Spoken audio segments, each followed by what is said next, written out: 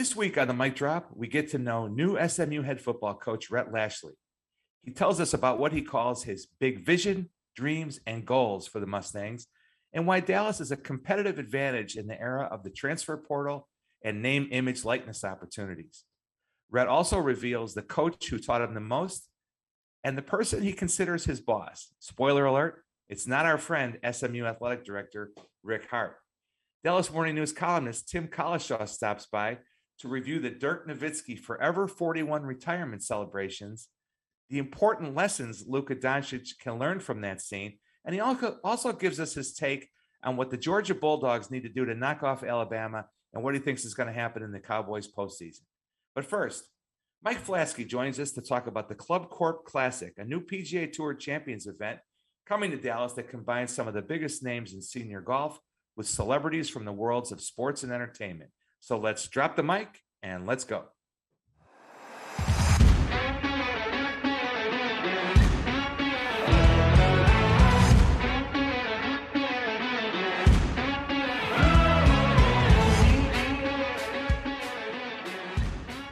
Welcome to the Mic Drop, everybody. Kevin Sullivan here, joined by Monica Paul, the Executive Director of the Dallas Sports Commission, along with Next Level Marcus Carr of Tony Fay PR. Thanks for listening and subscribing. Monica, we have arrived somehow at episode number 45. Now, I was tempted to highlight AC Green, who wore number 45 for the Mavericks when he set the all-time NBA Ironman record. I was tempted by Derek Holland, an early social media star with the Rangers, and a player I always liked and pulled for. I was really tempted by Locke St. John, who appeared as a pitcher in 7 games for the Rangers in 2019. And the reason I was tempted is because Locke St. John sounds to me like a villain from Days of Our Lives, my wife Joe's favorite show, or maybe the bass player in a British heavy metal band. I don't know, but we're not going with AC, Derek, or Locke today. We're going with left winger Brendan Morrow of the Stars. We haven't highlighted a Stars player, I don't believe, since Yuri Lettinen back on episode 26, I believe. Brendan Morrow, first round pick in 97, played 13 of his 15 NHL seasons with the Stars, succeeded Mike Modano as captain in 2006, was a great leader, won a gold medal with Team Canada at the 2010 Winter Olympics in Vancouver. A couple interesting little tidbits. His father-in-law is Guy Carbonneau. Now, you may remember early in Morrow's career with the Stars, Carbonneau was at the end of the line in his great career. So he was 38 or 39 when he was a teammate, and Morrow ended up marrying his teammate's daughter. So you don't hear that too often, but he is the son-in-law of Guy Carbonneau. Rob Schickley, longtime Stars PR maestro, points out that Morrow scored one of the biggest goals in Stars history outside of the Stanley Cup final.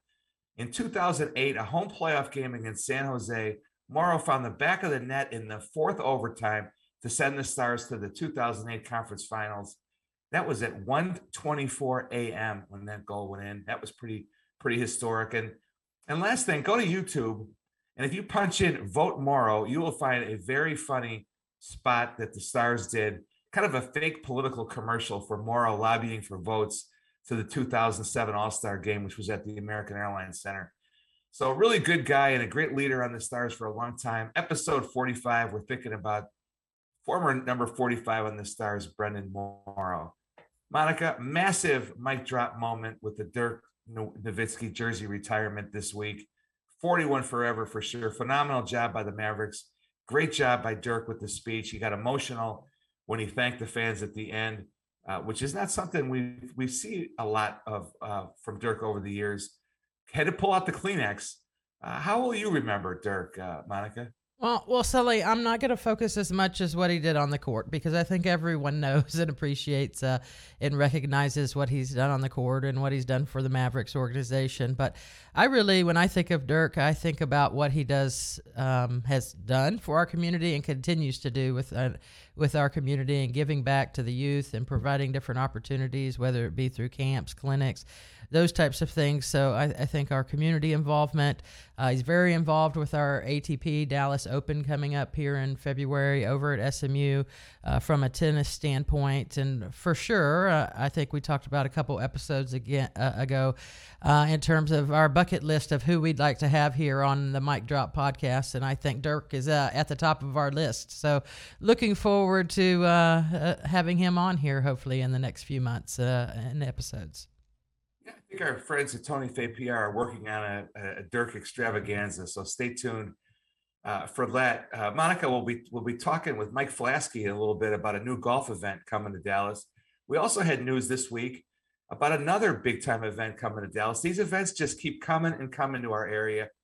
Toyota Stadium will host a U.S. women's national team soccer game as part of the She Believes Cup in February. They'll play Iceland as part of a February 23rd doubleheader that also includes the Czech Republic versus New Zealand. Talk about the impact that event could have in our area. Yeah, Sully, that event, that She Believes Cup, has been hosted here in Frisco at Toyota Stadium before, and one of the biggest draws in terms of women's soccer. It comes at a great time for us, honestly, and as we're narrowing down, hopefully, our selection as a host city for the World Cup. So that's especially powerful. I like it in terms of we're about to start our year-long celebration for the 50th anniversary of Title IX. So there's a lot of good synergies there with the She Believes Cup, and I think we'll be looking forward to some other announcements out at Toyota Stadium and other events that they have coming, as well as a few others throughout the city. You did mention big bids earlier, and these big events that are coming. So at the beginning of 2022, that's kind of what our main focus is right now. So we're working at the Sports Commission on our NCAA men's Final Four bid for 2027 to 2031. We're going to start ramping up that World Cup rugby bid. There are many cities, I think over 27 cities, possibly in contention there, and just trying to get where the United States is the host at this time. So we've got a long way to go, but we received some information from FIFA on the International Broadcast Center. So that bid of ours is due at the end of January. So a quick turnaround of a lot of technical information that we have to provide there. And it's up between Dallas and Atlanta, I think, in that scenario from a World Cup standpoint. And let's see, other things. It's cheer season in Dallas. So those of you who are used to seeing cheerleaders running around downtown in January and February, we're vastly approaching that time period. And then one other key thing, Sully, that we're working on, it's Human Trafficking Awareness Month. And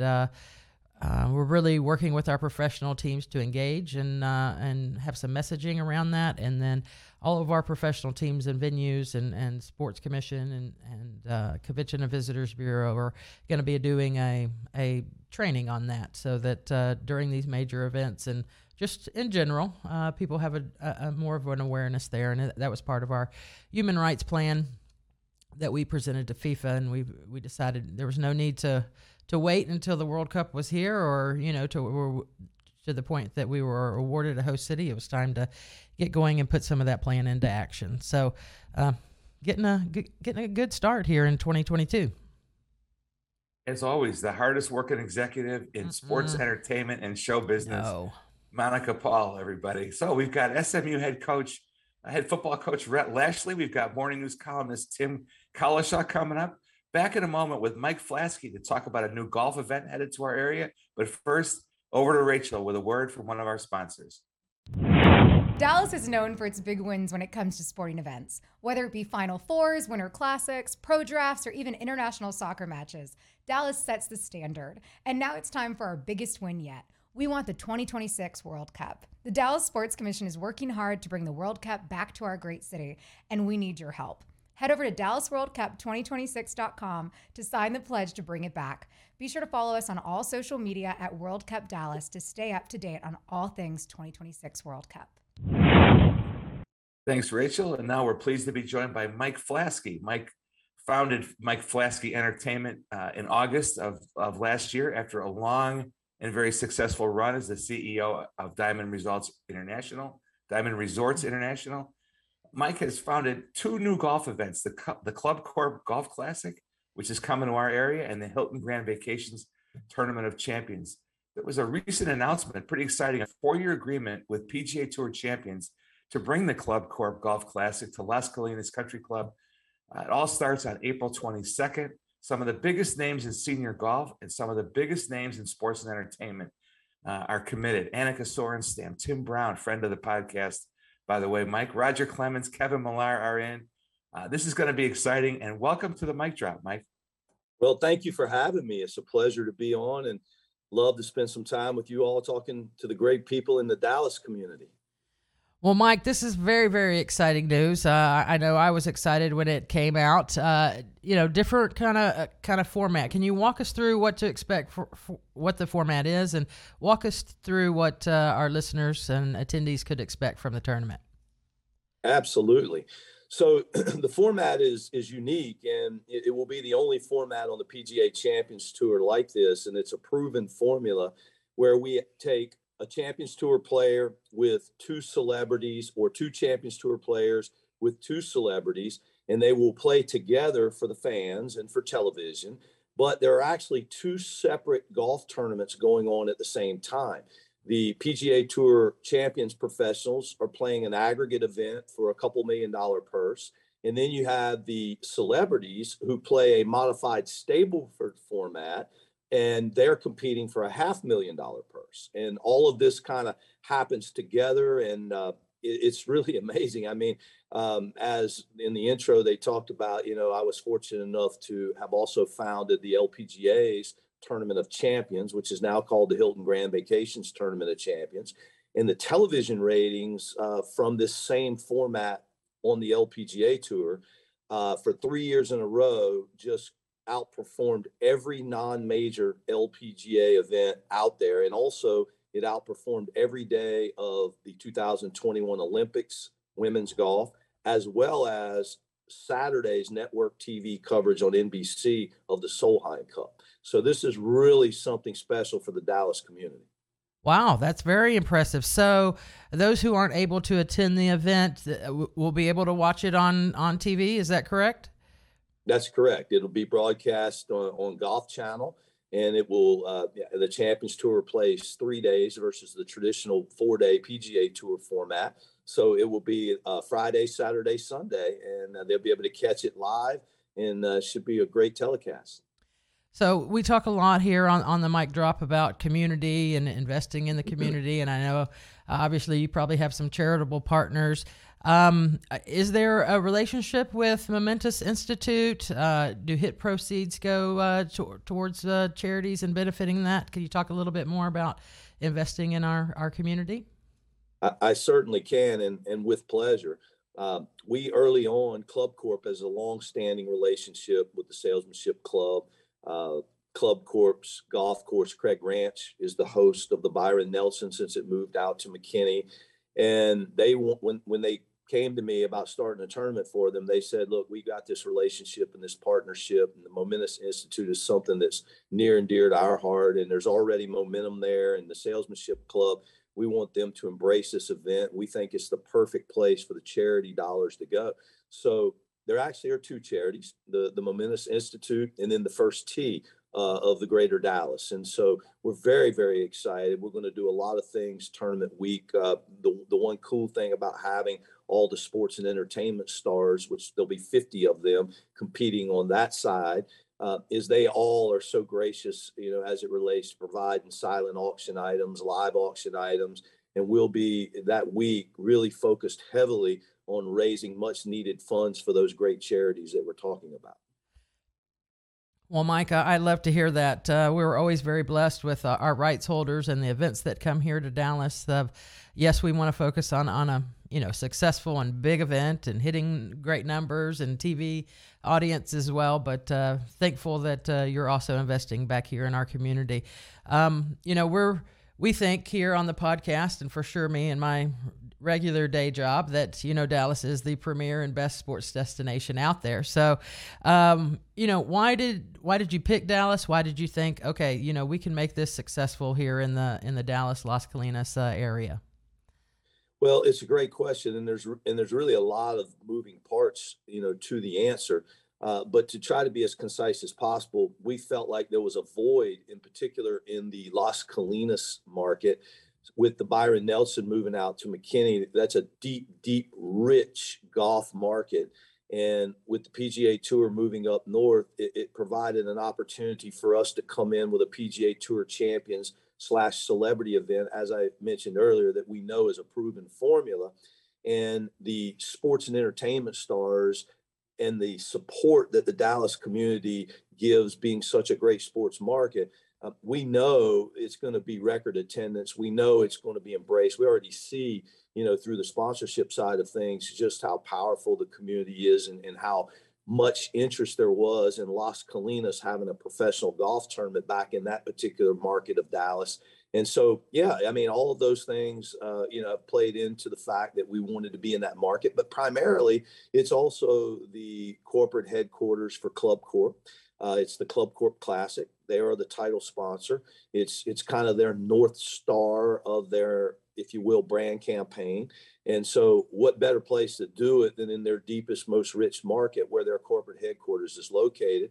They also recently put $6 million into Las Colinas Country Club, and they really want to show the world how great that golf course is. And they want to put the best players in the world and the PGA Tour Champions players out there to really see just what a test it's going to be with this redesign.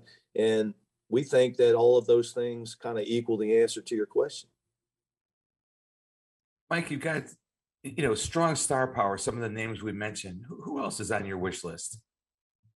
Well, we also run the American Century out in Tahoe. We run the Hilton Grand Vacations in Orlando.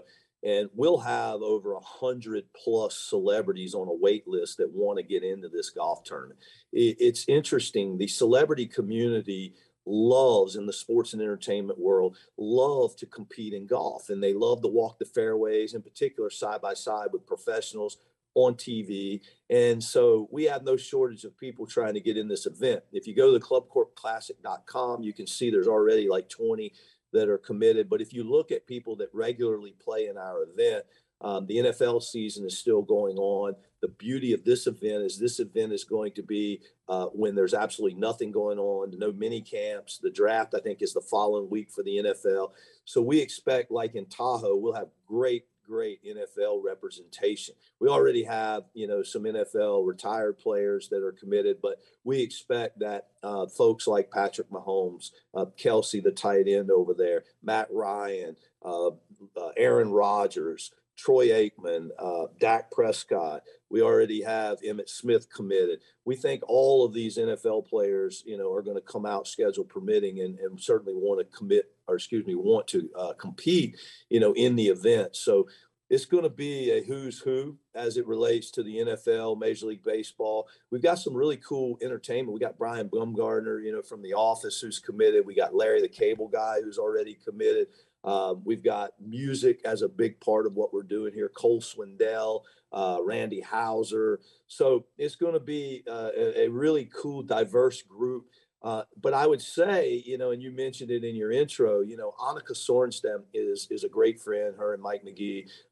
There's great history in the Dallas market. As I recall, she competed against the men at Colonial, and, right.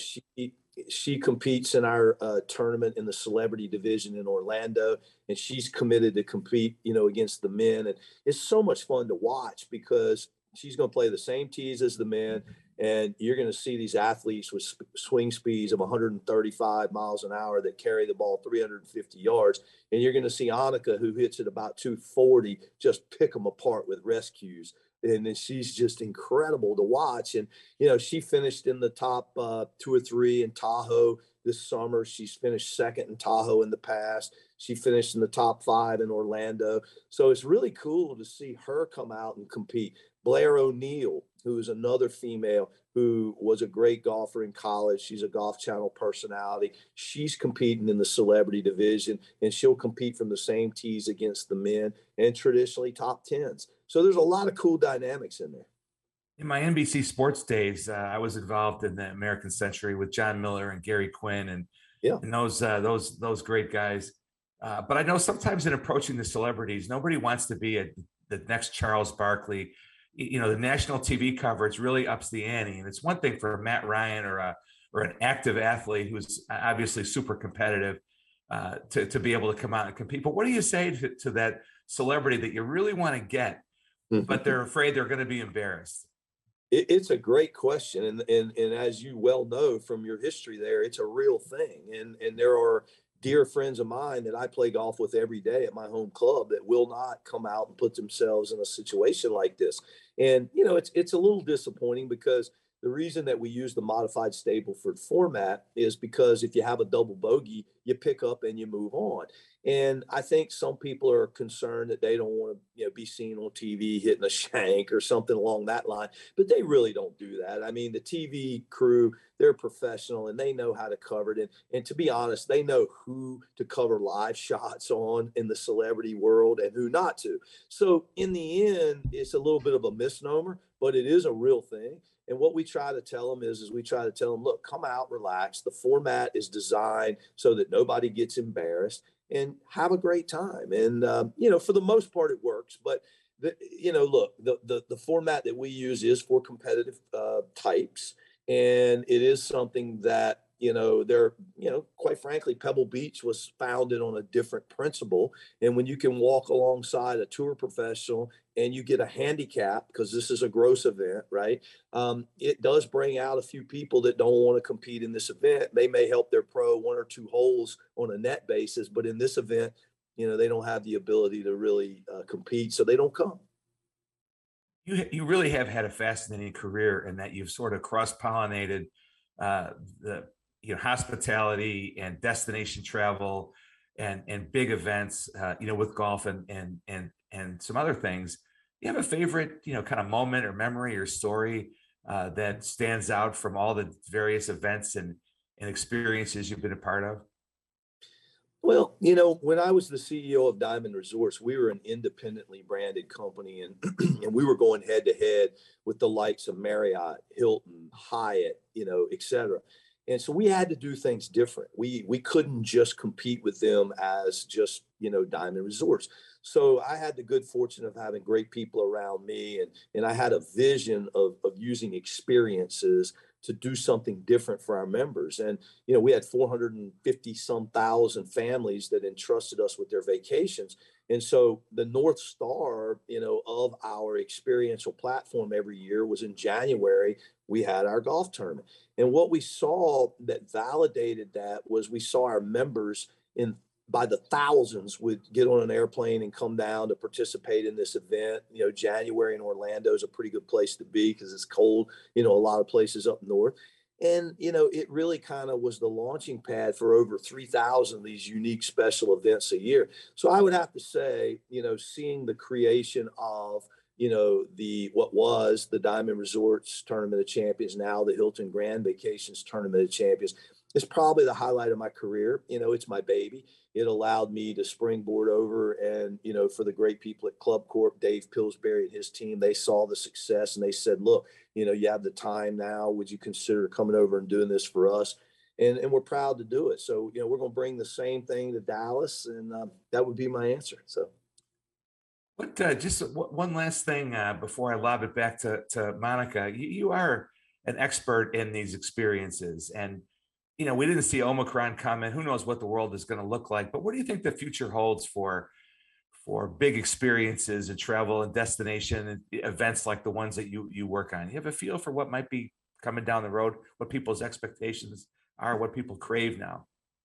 Well, there's a couple of questions in there, and I can't speak to the virus or the next mutation or what it's going to be. The only thing I can say is that it looks like science is proving that this strand, albeit maybe is a little more rampant, it's weaker at least, and it's more like a traditional flu, than some of the earlier ones that were much more powerful. So we all pray that this thing's running its course. But as it relates to experiences, there's never been a stronger demand for experiences, and companies are realizing that their core product is just simply not enough. They've got to go out and they've got to offer opportunities for people to do things that that money can't buy. In particular, in hospitality or the subscription-based business like a Club Corp that's a membership, golf membership. People want more than just their golf membership. People want more than just their vacation accommodations or their hotel.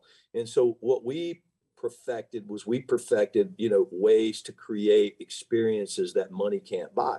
And the validation of it was after I sold Diamond Resorts to Hilton for $3.9 billion, I really didn't have the ability to keep up with the calls and the requests that were coming in. And so I created this little company in Mike Flaskey Entertainment. And unfortunately, we have to say no to probably 3 of every 5 opportunities that come our way because we're only interested in partnering with somebody that's willing to do it right and is willing to invest not only the financial resources, but the time and energy to make sure that the brand standard that I would put my company behind, is met. So, I would say in short, to succinctly summarize your question, experiences are exploding, and experiential marketing has never been, it's never been bigger. And I think that CEOs around the globe are now figuring out they may not have been a first mover, but they better get in the game.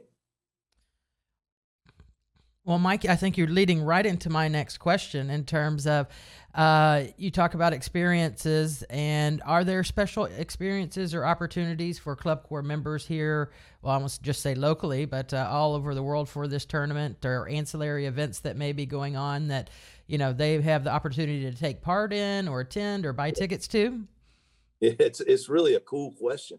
This event is unlike any other event on a couple of levels. We've already talked about kind of the 2 tournaments within one, but one of the things we created for Club Corp is we created a regional qualifier around their system of 300 private clubs around the country. And what they are in the process of doing right now is hosting these regional qualifiers where they're going to have 10, the top 5 net and the top 5 gross will qualify and work their way up to a national qualifier, which will take place in Dallas.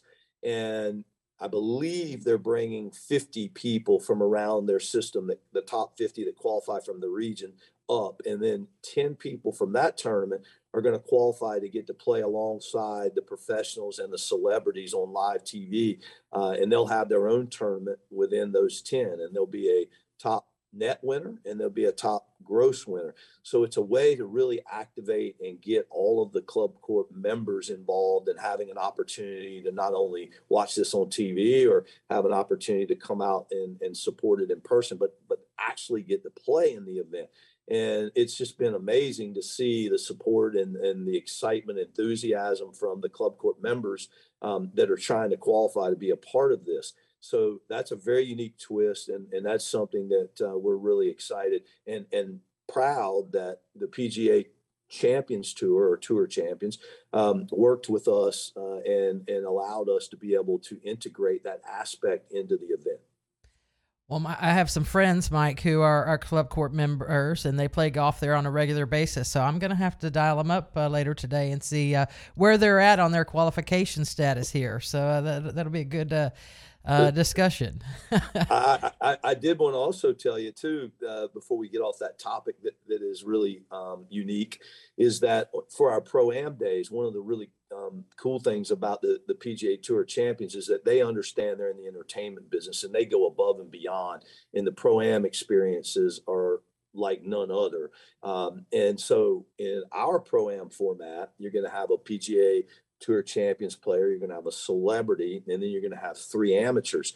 And so what we're doing in addition for the Club Corp members is we're allowing them, if they want to play, to actually be able to buy an individual spot.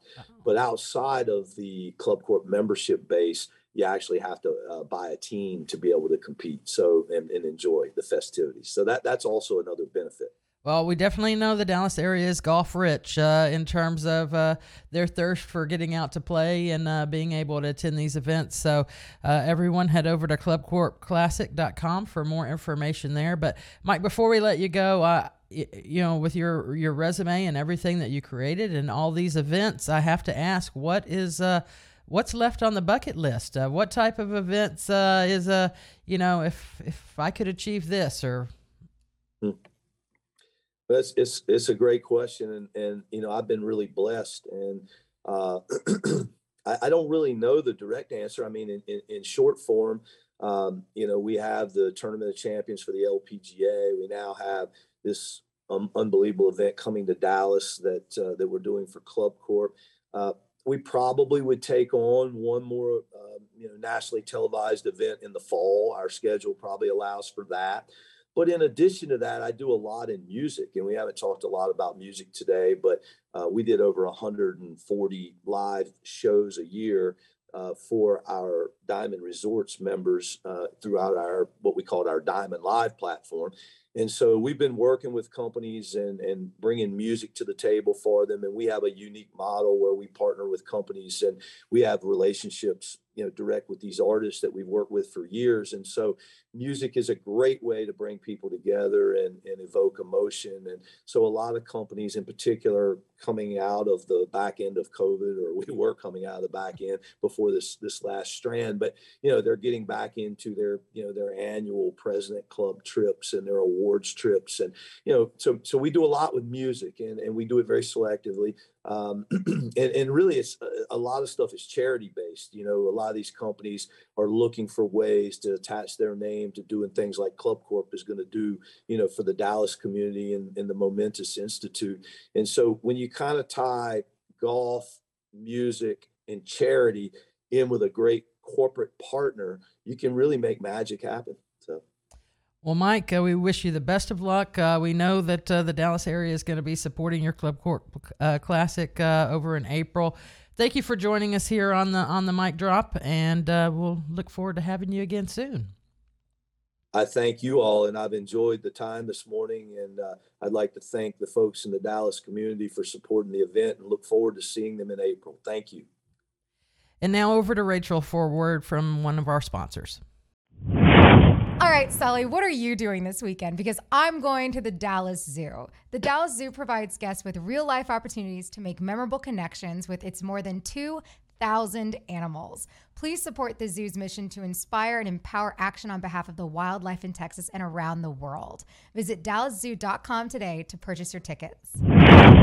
Okay, thanks, Rachel. I can't promise that I'm going to the Dallas Zoo this weekend, but our family has supported the zoo recently. My daughter Jenny and her new husband Q went to the Dallas Zoo Lights experience over the holidays and loved it. So we are over here at the mic drop. We appreciate the support of the Dallas Zoo and encourage everybody to get out there and check it out. Now we are really pleased to be joined by the new SMU head football coach, Rhett Lashlee, who was named on November 30th to coach the Ponies. He spent the previous 2 seasons as the offensive coordinator for the Miami Hurricanes. Of course, Rhett was SMU's offensive coordinator in the record-setting 2019 season in which the Ponies went 10-3. He's had a few other stops as offensive coordinator. I would say most notably at Auburn from 2013 to 16. That included an SEC championship and BCS championship berth. Only assistant coach ever nominated for the Frank Broyles Award 4 times. So that's pretty cool. Played some quarterback at Arkansas back in the day. Welcome, Rhett, to Dallas, back to Dallas, and welcome to the mic drop. Thanks for some time today. I know how busy you are. Oh, thanks, Kevin. I appreciate it. And we're actually in the middle of the move right now. So it's there's a lot going on, but really excited to be on here with y'all. Well, we're excited to have you. Now, this is, your first time as a head coach. You're a young guy, only 38, right? But you've toiled at this for a long time, starting at Springdale High School in Arkansas. So I'm sure over the years there were many times you said, when I'm in charge, we're going to do it this way, or I'm going to be able to use this idea, or we're going to do this. So what kind of things are you able to do now that you are the head coach that you've always wanted to do? It's funny you say young at 38. I think this will be my 15th year in college, and I sure don't feel young. So, yeah, that's a great question. There are a lot of times until you're in this seat, you say, I do it this way or I do it that way. It's the old Monday morning quarterback that everybody gets to do. And, so it's been a good 6 or 7 weeks. There's a lot of things that I'm sure over time, I'll realize, just like anything else, a lot of good head coaches that I've worked for, I'll understand why they did a lot of things they did probably, and why things happened the way they did. But the one thing that hadn't changed is my real boss is still at home, and she tells me what to do all the time. So I'll still be asking her for permission for everything. I have seen that movie myself, Rhett. So I get that. When I worked for the Mavericks years ago, and our fantastic head coach Dick Motta used to say that the assistant coach is 18 inches away. It may as well be 18 miles. It really is a big difference. But we know you're up for the job. So give us a recap on, where you stand, how you feel about recruiting. You jumped in, SMU moved quickly to hire you when Coach Dirks headed over to TCU. Transfer portal, recruiting, where do we stand? How do you feel about things? I feel really good. We've got our 10 on the field coaches hired now, and I feel, I don't think I could have dreamed of a better group of guys just over the last 6 to 7 weeks as the staff has taken shape. There's some guys that we got on our staff that, I would have never thought we would have had a chance to get on our staff, but they wanted to be in Dallas. They wanted to be at SMU. And so I feel great about our staff. I think that's where it starts. You got to have good people around you. You got to have good people that are going to be leading our players. And then you talk about recruiting. In the world we're in now, college football is literally, the whole landscape is changing under our feet in a way that we've never experienced right now. And so I've probably spent more time recruiting our current roster than I did other people. And not because our current roster, they want to be here. There's good kids. It's just, you have to get to know them anyways, but you got to do it quicker than normal. You can't wait till you come back to school in January and start the spring semester, because with the transfer portal and, the uniqueness of Coach Dykes going to TCU, so it's just 30 miles down the road. And there's just a lot of maybe unique factors to this that, I was able to spend a lot of time with our guys over the last 6 weeks. And then as we were hiring coaches, do the same. And I think you've seen a lot of our players say they want to stay at SMU. They want to stay in Dallas. And I think that's pretty cool to see their commitment to our program, the commitment to the city. And because there's a lot of great schools out there that we have good players that I'm sure they'd love for them to come help them out. And for those guys to want to stay and try to continue to build upon the last, 4 or 5 years success that's been going on here at SMU, to me, that was the biggest thing. And we were able to sign 8 guys mid-year, and we've got a transfer receiver already that's coming from North Carolina. But the best thing probably we have a good number of scholarships available as we go through the spring process, either high school kids in the January process to get to that first signing day in February. We could still add a few pieces. And then obviously in the transfer world, we're looking for multiple year guys though, that can come in and be with our program for a while, not just, 1 year guys if we can, but we've got a good opportunity and good amount of scholarships to try to continue to improve our roster for next year. Monica and I talk a lot on the mic drop about what an advantage Dallas is for businesses wanting to get involved with sports here, for our sports organizations. What about for recruiting and for the portal? It's got to be an advantage in the name, image, likeness era. Yeah, all the opportunities that come from Dallas, the business community, all the SMU alums. Does Dallas factor in, do you think, as a real advantage for you, especially with the portal and NIL? Oh, it's an incredible advantage. And I think that's why, there's a lot of reasons I wanted to come back to SMU, but that's a big reason. Mayor Johnson's been phenomenal supporting our program, and Dallas's football team. We're the only Division I football team in Dallas, and Dallas is, in just about any list you're going to find around the country, it's in the top 5 in whatever that list is, from whether it be jobs to media market to all the things in between. And so, we have the unique advantage of, we have the city of Dallas and the state of Texas to recruit our high school players, which is phenomenal. There's not better coaches anywhere in the country than the state of Texas, and then the city of Dallas, and just we don't have to go very far for our high school recruiting, which nowadays is almost like your draft, you know, and then the portals kind of become like free agency. But so many kids either want to come home to Dallas, come home to Texas, or even if they're not from here, Dallas is an attractive opportunity. And to your point, you know, with the name, image, and likeness situation, there's so many businesses in the city of Dallas that want to support our football team. And the best way to do that is to support our football players. And that's the rules that we play with now. They're allowed to, receive sponsorship and endorsement opportunities. And there's just so many incredible businesses and supporters that can, you know, add to maybe the value of coming to SMU for us. So it's a huge advantage. You're known as a bit of a quarterback whisperer and an offensive creative play caller. Will you be calling the plays? I will. You know, I've been fortunate to have some really good quarterbacks, you know, so those are the guys throwing all the touchdowns and making all the plays. But, I learned from, years ago, I played for Gus Malzahn in high school, and I just, you always want to try to put your quarterback in position to be successful. And so that's all I've ever tried to do. Learn those guys, what are their strengths, help them build on those, help them improve some areas, but put them in position to be successful. They're really the coach on the field. But when it comes to calling plays, I feel good about the staff we've hired.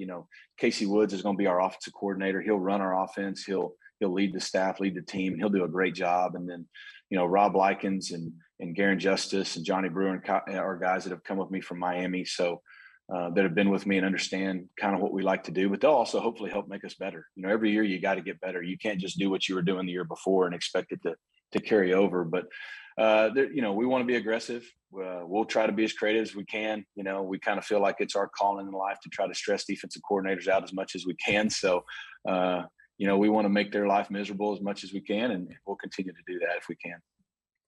Our producer, Marcus Carr, is a grad student at SMU, and he's got a hot take or a hot question for you, Coach. All right, let's go, Marcus. Yeah, Coach. Obviously, the team's been really successful the last 4 or 5 seasons. What is this staff going to do differently to take them to the next level? Obviously, that November slump has been, a prominent thing. So, how are they going to get over? How are y'all going to get over that? That's a great question. You did have a good one ready to roll. I think, fortunately for me, being there, in 18 and 19, specifically in 19, when we won 10 games and did a lot of things that hadn't been done in about 30 years. Felt good knowing that what it can be done and kind of the blueprint. I think every year's different, every team's different, and I know the last 2 years it's been a big topic of playing better down the stretch and finishing. There's an old saying, they remember in November, and so that's a big goal we've got in front of us for this year's team. We want to finish well. And so that's a lot of the things we'll be doing in the off season, the spring and the summer. We'll be trying to put ourselves in position to finish well. There's a lot of things that go into that, though. I mean, like last year, for example, if you just look at SMU's schedule, the front part of the schedule was a lot easier than the back end. And so you got to be fair to the guys there, but they played some really good people down the stretch, some really close games. And we got a pretty tough schedule next year. There's not any gimmies on there really, but I think finishing in November is something we can do to try to take the next step. To your point, that there's been a foundation of winning over the last 3 or 4 years. And I think Coach Dykes deserves a lot of credit for that. And, I feel fortunate to have been a part of that at the beginning. And, for the last 3 years, SMU's won 25 games. And so there's a little bit of a culture of we expect to win, being creative, which is good. And so there's a foundation now. We just got to build on that. And it's really hard to build something, but it's even harder to sustain it. And so we got our work cut out for us, but we got kids that are excited. I think we got a great staff. And at the end of the day, we got a great university, a great city behind us. And, but there's no mistaking the elephant in the room is we got to finish better. So, Rhett, you mentioned earlier the big boss, Lauren, your wife. So I'm going to switch a little bit to your personal story because we want some of our listeners and our Dallas residents to get to know you on a personal level. So give us a little history of who is Rhett, and I hear you have 2 sets of twins. So how can you balance everything at home as well as what you're building, about to start building or continue building at SMU? I don't know if we can balance it. It's funny. I think right before I came on, there was something being talked about the Dallas Zoo. We always joke we made a zoo. It's 2 by 2 and it's crazy. So we're bringing our zoo to Dallas, and you know, we do. We have twin boys that are 11, twin girls that are 5. And there is never a dull moment in our house. I don't know how my wife does it and how we keep just the 4 walls of the house intact most days. But, you know, we do it as a family. We do it together. They're very involved. They'll be around. We're not, you know, in our profession, I think a lot of times people try to shield their family from everything and not really get involved in the community because it's just hard. There's a lot of pressure when you're losing. You know, my kids will go to school and they'll get, you know, they'll feel it. And, you know, but that's just not how we do things. We dive in and, you know, we try to get into the community. We try to get a lot of relationships built, and they're the boys, especially, you'll see a lot of them. They're fired up because they think now they have like lifelong sideline passes, and which is good for me because now I can use that at the house. Like, well, if you don't obey your mom or do this, I guess you're not standing on the sidelines this week. So, you know, they're fired up. It's been fun. You know, my kids get to do a lot of cool things and things that other kids don't get to do. And so I've always looked at it as that balances out the pressure.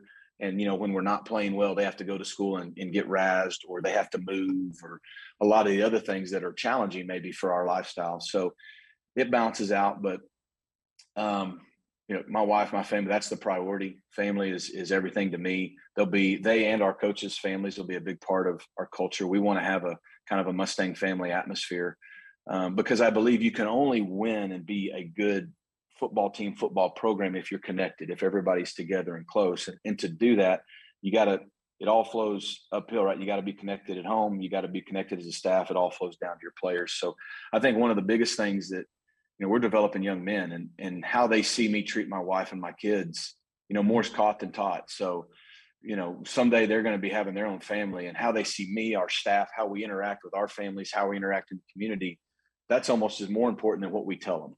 And, so that's who we are. It's crazy, though. There's no question. Well, I can't wait for the days when your sons come home and start telling you, Dad, run this play, and start drawing up different plays, or that already happens. Oh, no, that's already happened. Okay. And every Thursday night I come home and they want to know if we have a flea flicker in. That's their big deal. If I can tell them we got a flea flicker in the game plan, then they feel comfortable. And then after the game, you know, they'll want to know, like, why we ran it up the middle on 4th and 1, or why'd we do this inside the 5. So for everybody out there who wants to question what we do, don't worry. I'm getting hit from all sides when I get home. Yeah, okay. No, the media, the general media, and he gets it when he gets home from his family. Rhett, you've had the opportunity to coach under some fantastic coaches. You mentioned Gus Malzahn earlier at Auburn, Sonny Dykes, obviously, when you were here before at SMU. What have you learned from those various coaches, and what do you think you're bringing with you to SMU? You know, we could have a whole 30-minute conversation about the things I've learned from some really good coaches, starting with, you know, I played for Gus in high school. I played for Houston Nutt at Arkansas, who actually lives in the Dallas area now. You know, played for him and GA'd for him as my first kind of coaching job. You know, worked for Gene Chizik. We won a national championship. You know, Pat Sullivan at Sanford, the former Heisman winner from Auburn. Randy Edsel, you know, Sonny Dykes, Manny Diaz. So I've worked for some really good guys. I've learned a lot from all of them. And, you know, you learn a lot of things that you would do maybe differently. You know, it's like anything else. You see them go through certain situations that are tough, that maybe you know, nothing prepares you for a lot of things you sometimes have to go through. And so you learn how to handle a lot of different situations. So there's just, over the last 15 years, there's a ton of things that I've been able to learn from all those guys. I could go down the list, but I'd say, and I'm appreciative to all of them, you know, like Gus gave me my opportunity, him in Houston, to get into college. So I'll forever be grateful. Gus, you know, gave me an opportunity to be a Division I coordinator. But Pat Sullivan at Sanford probably made more of an impact on me in just 11 months than anybody. He hired me at 27 years old from a GA to an offensive coordinator. That makes no sense. I have no idea why he did it. But just in those 11 months, he really taught me a lot about everything's about people. You know, life's about people, but coaching's about people. And it's not just about X's and O's, and, you know, going crazy and being hard on kids and getting them to do this. It's about relationships. It's about people, with your players, with your staff, and just watching how he interacted with everybody. He always had that great trait that I think is just people that have it. I think it's a gift to whoever he was talking to. He made them feel like the most important person on the planet Earth and in the room. And he was really locked into them. And I think that's hard to do. And, but it was genuine. And he just instilled a lot of confidence in me. Again, as a first-time coordinator, I didn't know what I was doing. I made all kinds of mistakes. And, instead of him always correcting or berating me, he was always building me up. And so I just learned a lot from him that I hope has helped me how I've led my staffs as a coordinator over the last 11 years. Hopefully I'll lead my staff now as a head coach, but also how I interact and lead our players. And, there's a lot of great things I've learned, but he would probably be the most influential for me. So you mentioned earlier, obviously SMU is Dallas's team, and we've talked numerous times here on the podcast that of the marketing that SMU has really done to embrace that, to even national reach there. If you had a few words for our Dallas community to say, come on, really engage here and get out and support our football program, or all SMU athletics for that, and really take ownership of SMU as our Division I program, what would that be? I would just really ask them to come support our players. Obviously when they're in the community and all those things, yes, but come support our players on the Saturdays. There's 6 to 7 Saturdays we play at Ford Stadium a year. And, I think that's the next big step. We have some really passionate alumni and passionate fans. But the partnership with Dallas is real. We want to be someone who represents our city when we go on the road and play people. We want to be someone who represents our city in everything we do. Our mayor's embraced us as SMU is Dallas's university and Dallas's team. And in turn, SMU, we're embracing Dallas as our city. And I don't know if people understand how much it would mean to our players for Ford Stadium to be full. And, we've got so many things in a city like Dallas. There's just so many things competing for your time.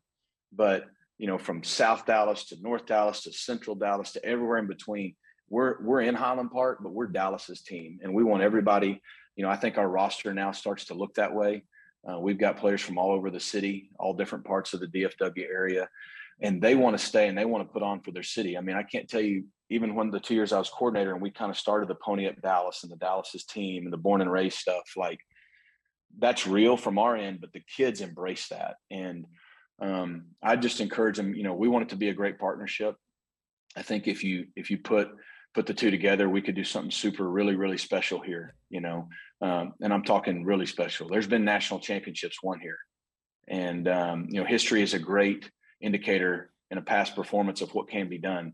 And it doesn't guarantee it, but it means it can be done. And if the city will continue to do what they've done over the last few years and just embrace us, that's all we ask. We'll continue to embrace them and represent them with class and do our best to bring a championship home to Dallas. But we'd love to fill forward, and our players, I can tell you, they notice it and they would really, really appreciate it. Hey, if Cincinnati can get in the college football playoff, there's no reason SMU can't, right? There's no question. I mean, that's a team I know when I was here, we took them to overtime. They were in the playoff this year. They were deservedly so. Who knows what's going to happen? I think there's a good chance of expansion in the playoff soon. And we're in such a good league. If we can win our league, we can be in that conversation. And, we would love to, if you're looking at a long-term vision, to be playing in that playoff at Cowboy Stadium one year, and that'd be SMU in there. No offense, but not Cincinnati. And so, to have big vision and big dreams and big goals, that's the only way you can hit them and achieve them. There's a lot of work to be done, a lot of things we got to check off the list before we can get to that point. But we're not scared to reach for it. Well, we'll finish with this. So obviously, in a few days, we've got Georgia and Alabama playing for the championship. How would you approach it? Alabama's had their numbers, 7 consecutive wins over the Bulldogs. Obviously, 2 phenomenal teams, well coached, the whole thing. If you're Kirby Smart at Georgia, how do you approach this game? Shoot, I don't know if I'm the right guy to ask, because Alabama whipped our tail game 1 this year at Miami. But I do, over my 6 years at Auburn, had a lot of experience with going against both Alabama and Georgia, both Kirby and Nick, and they do a great job. I think, look, at the end of the day, the only chance Georgia has the defense to win the game. They do, but you've got to make Alabama's defense uncomfortable, and that's really easy to say and really hard to do. They're going to have to be aggressive, and I think they will. I know Stetson Bennett well. He came to football camp when I was at Auburn, and it came down, is he going to walk on at Auburn or walk on at Georgia? And I think his granddad or somebody, I may be wrong on that, went to Georgia. and he went there and look what he's done. But he's going to have to be aggressive. They're going to have to be aggressive. You don't beat Alabama trying to manage the game and play tentative. You've got to be aggressive, take the fight to them. And, there's some risk in that. It doesn't always work out. Oftentimes it doesn't work out, as you can see, for people. But that's really the only chance they got, is to be aggressive on offense, and then hopefully their defense, which is really, really good, plays to their potential. Well, Rhett, we wish you all the best at SMU. We really appreciate your time here on the Mic Drop, and have really enjoyed the conversation. And you've got me fired up, and I'm sure our listeners too. So let's get out there and support the SMU Mustangs at Ford Stadium next fall. And all the best in finishing up recruiting and getting into spring ball and everything else. Thanks, Kevin, Monica, Marcus. Appreciate y'all. All right. Thanks to SMU head football coach Rhett Lashlee. Now over to Rachel with a word from one of our sponsors. The Perot Museum of Nature and Science plays a vital role in preparing the most talented and diverse STEM workforce of tomorrow right here in Dallas. Become a member today and enjoy free admission and other valuable benefits to support this nonprofit landmark. Visit perotmuseum.org for more information. Thanks, Rachel. And now what a blast it is to welcome Tim Cowlishaw to the Mic Drop. 37 years with the Dallas Morning News, over a couple of stints. He's been the lead columnist, although I don't know if Kevin Sherrington would agree with that, since 1998. Was a Cowboys and Stars beat writer before he had the column. Of course, this will be his 20th anniversary on ESPN's Around the Horn, if I'm not mistaken, and the author of the 2013 highly compelling memoir, Drunk on Sports, which I recommend in the strongest possible way. Tim, welcome to the Mic Drop. Thank you for that introduction. And I must have started at the Morning News when I was 15. I mean, I can't be that old if I've worked there 37 years. Yeah, that is crazy. And I remember when you got there, and I knew you were a UT guy, which always makes Monica happy when we can have a UT alum on the show. But let's get started with earlier this week, we had the retirement of Dirk Nowitzki's number 41 forever, they called it. What did you think of the ceremony, and what do you think was the most memorable part of it? Most memorable might be the length, although that's being a little cynical. I mean, I don't know how long it was. It took over an hour. Now, I could listen to Dirk talk the whole time. It took them a minute to get to Dirk, and maybe the highlights were a little lengthy at times, but it was very cool. It was very well done. It was neat to see, Sean Marion and Tyson Chandler and some of the other players. Peja Stojakovic, who was at Dallas for 5 minutes, joining the celebration. I'm sure some of the fans there were trying to scratch their heads. Remember, was he really? I thought he played for Sacramento. But he had some big plays, though. He had some big plays in that championship. Yeah, big shots against the Lakers. Yeah, big 3-pointers against the Lakers. The Heat series got a little rich for him. But, just Dirk being Dirk and seeing kind of the joy on his face and how great his kids and wife always look. It's hard to be – there's been a lot of superstars in this town, especially with the Cowboys, but with the other franchises too.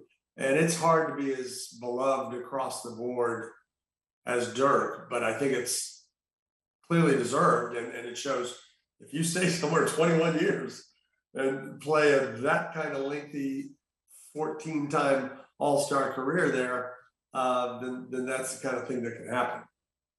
I thought Brian Damaris on the post-game show made a fantastic point about how important this was for 22-year-old Luka Doncic to be sitting there up close and personal, watching the response to a professional who handled himself the way that Dirk has for all these years. Luka would have grown up watching Dirk, at least the last half of Dirk's career. I mean, he wouldn't have seen the beginning of it. He'd been 1 year old, or not even. Dirk would have started here a year or two before he was born. But he certainly would have been aware of his greatness over there, but I don't think he would have been really as informed about the relationship between Dirk and Dallas until watching that last night. And that's something Mavericks fans really hope connects with Luka, that he wants to have the same thing and that he sticks it out here for 15 years. But we'll see about all that. Cowboys, you wrote a column recently. It looks like the Cowboys are settling into a 4th seed. Break it down for us, Tim. I mean, what should fans expect? Well, Saturday night, they shouldn't expect much. The Eagles are in the playoffs, and they can't go anywhere by their own control. They could move from the 7th seed to the 6th, but that's all based on the 49ers losing and other stuff. So the Eagles don't have really anything to play for. The Cowboys are the 4th seed if they lose. If they win, they're probably the 4th seed, unless the Rams are going to lose and Arizona wins and Tampa Bay wins. So you really can't control all those things. In all likelihood, either way, Dallas is playing a game next weekend here. It's most likely against Arizona or the Rams. It's kind of hard to get away from that. And that's what they're looking at. And the team has to find a way, if it is Arizona, to play a lot better. Or obviously if it's the Rams, that's a different challenge. But either way, this team hasn't played well against a really good team in a long time. They beat the Chargers and they beat the Patriots, 2 AFC playoff teams. That was in the first 6 weeks of the season. And in New England's case, Mac Jones and that whole offense hadn't really gotten going. And after that Cowboy game is when they won, I believe, 7 in a row. So New England hadn't really gotten it going then, but I'm not taking away anything from the victory. It's been a long time since they played a playoff quality team and played well against them, because they didn't play well against Arizona and they didn't play well against the Chiefs. And they played a wild game against the Raiders that they lost. So they've got to figure out a way to fix that pretty fast. Before the season started, we had one media guest after another come on and talk about, could the Cowboys do enough, improve enough defensively? Clearly that has happened. Although now we see Micah Parsons headed to the COVID protocols. Right. But what do you think has happened here? I know there were some injuries with the wide receivers, but what's happened here on the offensive side of the ball? I think if I had to pinpoint like an order, I think it starts with the offensive line. I think when this offensive line falls down from elite status to average, which it can do quickly, this isn't 3 or 4 years ago with Travis Frederick in the middle. So that's gone. And you used to have that and Zach Martin and the tackles. Now you got Zach Martin and you got one tackle that you really like. And Tyron's been hurt some. And the rest of them are kind of average guys. And so I think that's impacted the running game, which has been pretty invisible unless Pollard gets outside and is 100%. And so when you don't have much of a running game, then it's all down to the passing game. And Dak takes, to me, the next burden of responsibility. Just seems like his decision-making isn't anything like it was last year before he got hurt, or even some of the earlier games this year. And they've lost Gallup now, so he's not coming back. He's going to have to find something with Amari where they used to have great chemistry. And now Amari hasn't had a good game since he came back from COVID, and his percentage of catches to targets is lousy, and he used to be great. So everything has fallen off a little bit. I don't think they're that far away if they can get some of the running game going. And for me, that means Pollard being healthy more than Zeke. Zeke can help him, but Pollard's the one who can be explosive and can get the team going like he did against the Saints. Let's shift gears over to the college football playoff championship. We asked the new SMU head coach, Rhett Lashlee, about the game. He's got a lot of experience coaching against these two teams. Yeah. Give us a hot take here, Tim. I mean, what do you think is going to happen? Any chance of the Bulldogs breaking the 7-game losing streak against Alabama? Yeah, I think there's a real chance. This sounds kind of dumb, maybe, but that's okay. I've done that before. Georgia had nothing to lose in the SEC championship game. except confidence maybe, and they probably lost that. They were the number one team in the league land by far. And even if they lost, which they did, they were going to go to the playoff. That was very different from Alabama's situation, which had already lost and almost lost the week before to Auburn and was hanging by a thread and had to win. And when you get into those situations with really good teams, whether it's an NFL game or something like that, that can mean something. Now, Georgia, this is like a shot of redemption that you don't usually get in college football. You don't usually get to correct a mistake in the same year. I was at the game the last time this happened. It was at the Superdome. That's back in the days of one of the last games of the BCS. LSU played Alabama. That was a mistake. LSU had won the regular season game, I think 9-6 and something like that. And they were not really, even though they'd beaten them, they didn't want to play Alabama again, and Alabama just crushed them. Georgia certainly won't crush Alabama, but I definitely give them a chance, because the one thing we thought was their flaw coming out of the Alabama game was the quarterback. They didn't have the kind of quarterback Alabama had, or Cincinnati had, or Michigan had, and really well. They played great against Michigan. So I think they know what they're up against, and they've seen that Alabama passing game. They'll do what they can to not get ripped up by the Heisman winner again. And I think it'll be a really good game. Yeah, I think you're right. We'll see what happens. Now, this is the portion of the podcast, Tim, where we ask our guests to suggest a download. What are you streaming? What are you listening to? What are you watching? Could be book, music, TV, movie, you name it. So what do you got for us? Okay. Does not have to be sports related. The show, we're finished watching season 3, and there's going to be a season 4. It's called Fauda, F-A-U-D-A, and it's set in Israel.